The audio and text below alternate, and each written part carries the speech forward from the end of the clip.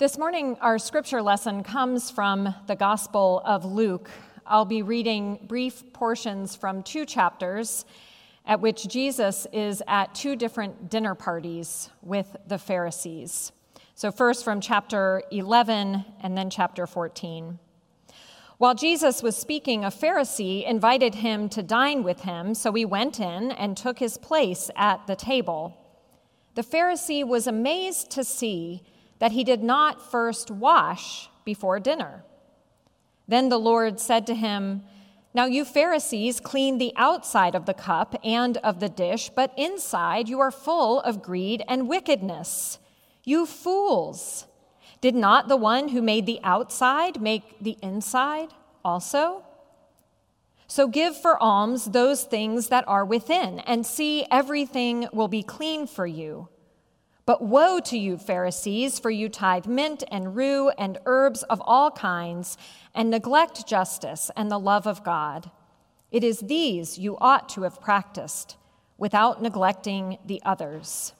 Woe to you, Pharisees, for you love to have the seat of honor in the synagogues, and to be greeted with respect in the marketplaces." And from chapter 14, when Jesus noticed how the guests chose the places of honor, he told them a parable. When you are invited by someone to a wedding banquet, do not sit down at the place of honor in case someone more distinguished than you has been invited by your host. And the host who invited both of you may come and say to you, "Give this person your place," and then in disgrace you would start to take the lowest place. But when you are invited, go and sit down at the lowest place, so that when your host comes, he may say to you, "Friend, move up higher." Then you will be honored in the presence of all who sit at the table with you. For all who exalt themselves will be humbled, and those who humble themselves will be exalted. This is the word of the Lord. Thanks be to God. When I was in high school, my favorite album, which back in my day meant a compact disc, was U2's The Joshua Tree. It was given to me by my first boyfriend, and that might have had something to do with why I loved it so much, but it was more than that. The music, guitar, drums, and a synthesizer made to sound improbably like a pipe organ could fill up my bedroom or my car with what felt like a wall of sound. The lyrics reflected my adolescent desire for independence with a dose of righteous anger thrown in for good measure. A few years ago, U2 was traveling around on a tour of the Joshua Tree album, celebrating the 30th anniversary of its release. Derek and I went when they came to Cleveland, and when that music started, I was instantly transported to my 17-year-old self. The emotions were overwhelming. My eyes filled with tears, but I wasn't sad, not exactly, and I wasn't happy either, but something else. That something else I was feeling was first given a name in the 1680s by a Swiss doctor named Johannes Hofer. Hofer was studying a group of soldiers who were stationed abroad and suffering from a mysterious malady that caused fainting, hallucinations, and debilitating fatigue. It often hit people in autumn, and it caused them to long for home, for their families, for familiar foods, scenery, and routines. Hofer was so intrigued by this strange affliction that he wrote his dissertation on it, and in the process gave it a name derived from the Greek words for homecoming and ache: nostalgia. Fast forward to 2021, and Grafton Tanner, a communication studies professor at the University of Georgia, who has written 2 books about nostalgia. He calls nostalgia the defining emotion of our time. He explains it as a longing for a home in the past. That longing might be distorted or cobbled together, and it is often imperfect because our memories are imperfect. But nostalgia reliably offers us something, an escape from the uncertainty of the future towards the permanence of the past, at least the past as we remember it. Tanner credits nostalgia with our obsession with rerunning the sitcoms of the 80s and 90s and remaking old movies. And he argues that this obsession is particular to our time. Today's scriptures suggest otherwise. Because if we dig into Jesus' criticism of the Pharisees, this group of Jewish religious leaders, we discover that what he's criticizing is their nostalgia for a way of exercising and maintaining the institution that gives them their authority. Now, we have a tendency to simplify Jesus' relationship to the Pharisees as adversarial, understandably, since in many of the gospel narratives, when the Pharisees appear, they are being criticized by Jesus. And Jesus' encounters with the Pharisees usually result in them looking for a way to trap him into saying or doing something they can use to discredit him or get rid of him altogether. But the preacher and biblical scholar Fred Craddock points out that Jesus and the Pharisees actually had a lot in common. They would have worshiped together every Sabbath at the synagogue. In Luke's gospel especially, Jesus is often a dinner guest at the home of some Pharisee or other, and it is the Pharisees who warn Jesus that Herod is trying to kill him. So as contentious as their relationship appears to be, they are not exactly enemies. But Jesus has strong concerns about the Pharisees' religious practices. As Craddock puts it, Jesus is not an outsider firing broadside at institutionalized religion. Rather, he is sharply critical of religion that has become self-perpetuating, that has hardened principles given for life into regulations that suffocate and condemn, that has quantified piety and lost its heart, that has, in some, lost its capacity for self-criticism. Jesus is fully committed to the Jewish faith of his family and his community, a faith in whose scriptures he is steeped and from whose stories he draws meaning. But he also recognizes the danger of a religion that has become nostalgic, more focused on the past than the future. So Jesus wants to expand the Pharisees' understanding of God and God's love for the world and every person in it.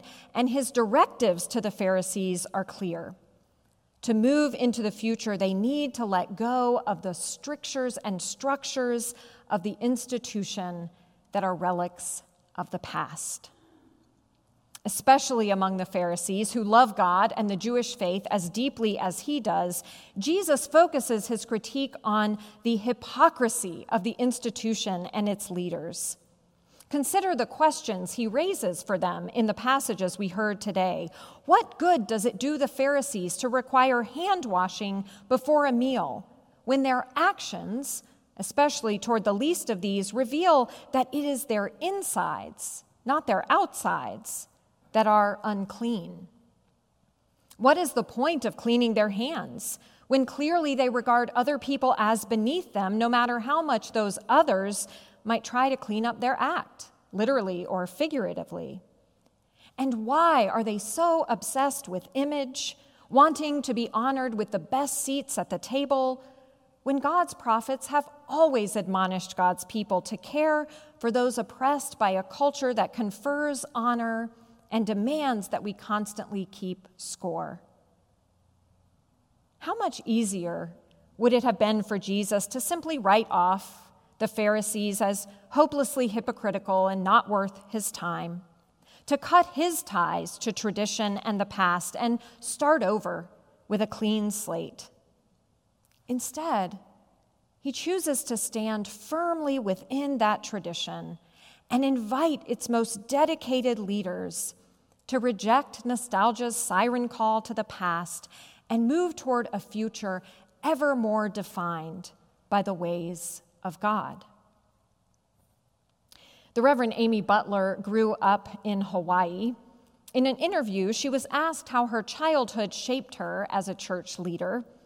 She responded that growing up on an island with a dad who was a community organizer taught her a lot about how to build and lead a community. Think about it, she said. When you live on an island, you have to learn to get along or you're all going to die. From the beginning of his ministry, Jesus attempts to create a community where all kinds of people can come together to experience and share God's love and to live as God commands. But like life on an island, it wasn't easy to bring together and hold together people of different experiences and backgrounds, from religious leaders used to wielding power and authority to the powerless and outcasts whom Jesus calls as his disciples. The church exists to continue this experiment in unlikely community. And our church's future, like every church's future, is directly related to our capacity and willingness to come together and be honest about the past that has shaped us and the uncertain future toward which God calls us, and to hold one another accountable to the hard work of discipleship. Notice that Jesus stayed with the Pharisees even as he invited them to look at how their outsides did not always match up with their insides, how what they said did not always match what they did. Jesus extended this invitation to self-reflection while he sat with them at their dinner tables.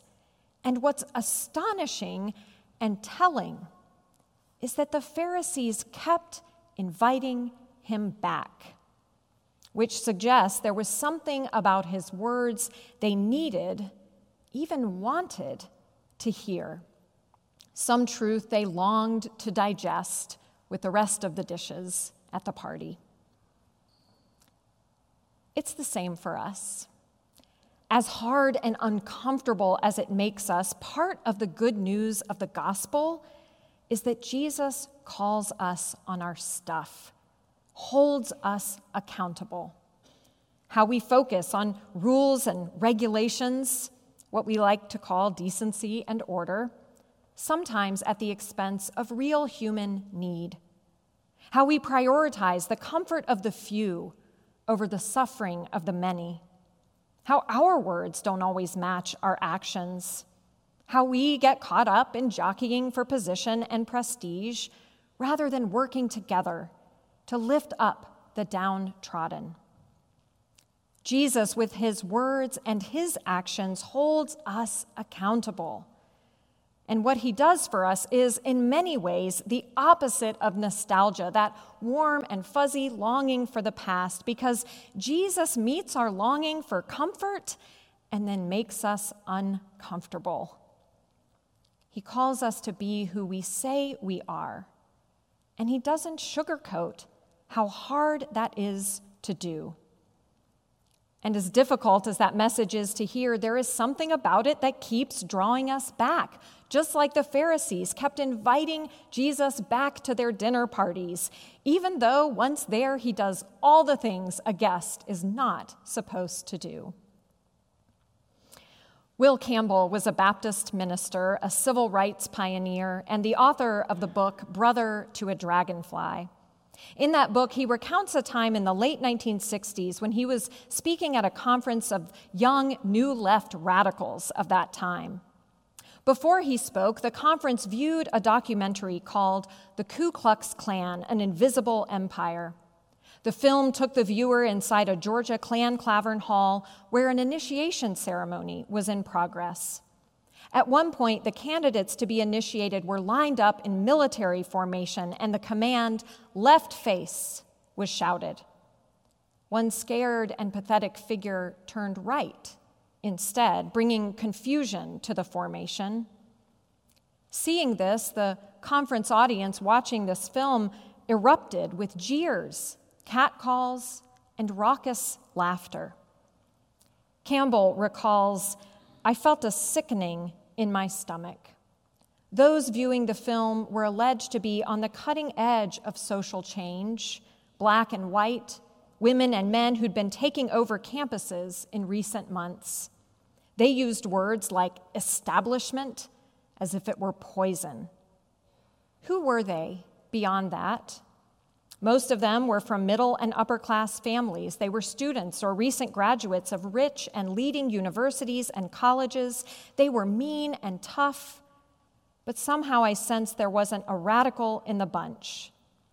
For if they were radical, how could they laugh at a poor, ignorant farmer who didn't know his left hand from his right? If they had been radical, they would have been weeping, asking what had produced him. After the film, it came time for Campbell's speech, and then he was to lead a discussion. So he stood up and he said, "My name is Will Campbell. I'm a Baptist minister. I'm a native of Mississippi. And I'm pro-Klansman because I'm pro-human being." Now that's my speech. If anyone has any questions, I'll be glad to try and answer them. Well, the last sentence wasn't out of his mouth before pandemonium broke out in the hall. Everyone was shouting at Campbell and storming out. He noted that it was one of the few times he felt fearful of bodily harm. Finally, just a few people remained. Campbell writes, "It took time to get my little band of radicals settled down enough to point out to them that just 4 words uttered, pro-Klansman, Mississippi Baptist preacher, coupled with one visual image, white, had turned them into everything they thought the KKK to be: hostile, frustrated, angry, violent, and irrational. And I was never able to explain to them that pro-Klansman is not the same as pro-Klan, that the former has to do with a person, while the other with an ideology." We are all tired. We are all longing for stability and certainty. We are all grasping for control over anything. But these challenges that face us right now, they are not new. God's people have always had to wrestle with how to turn away from our nostalgia for the past and our hypocrisy in the present and get to work building the future Jesus reveals to us. It can feel impossible, but if Jesus had hope for the Pharisees, I know he has hope for us too, which is why he shows up with us and for us, which is why he holds us accountable and invites us to engage the hard work of discipleship, which starts with seeing ourselves in our proper place, with, not above, anyone else. We're all tempted by nostalgia and prone to hypocrisy, and we see this much more clearly in others than in ourselves.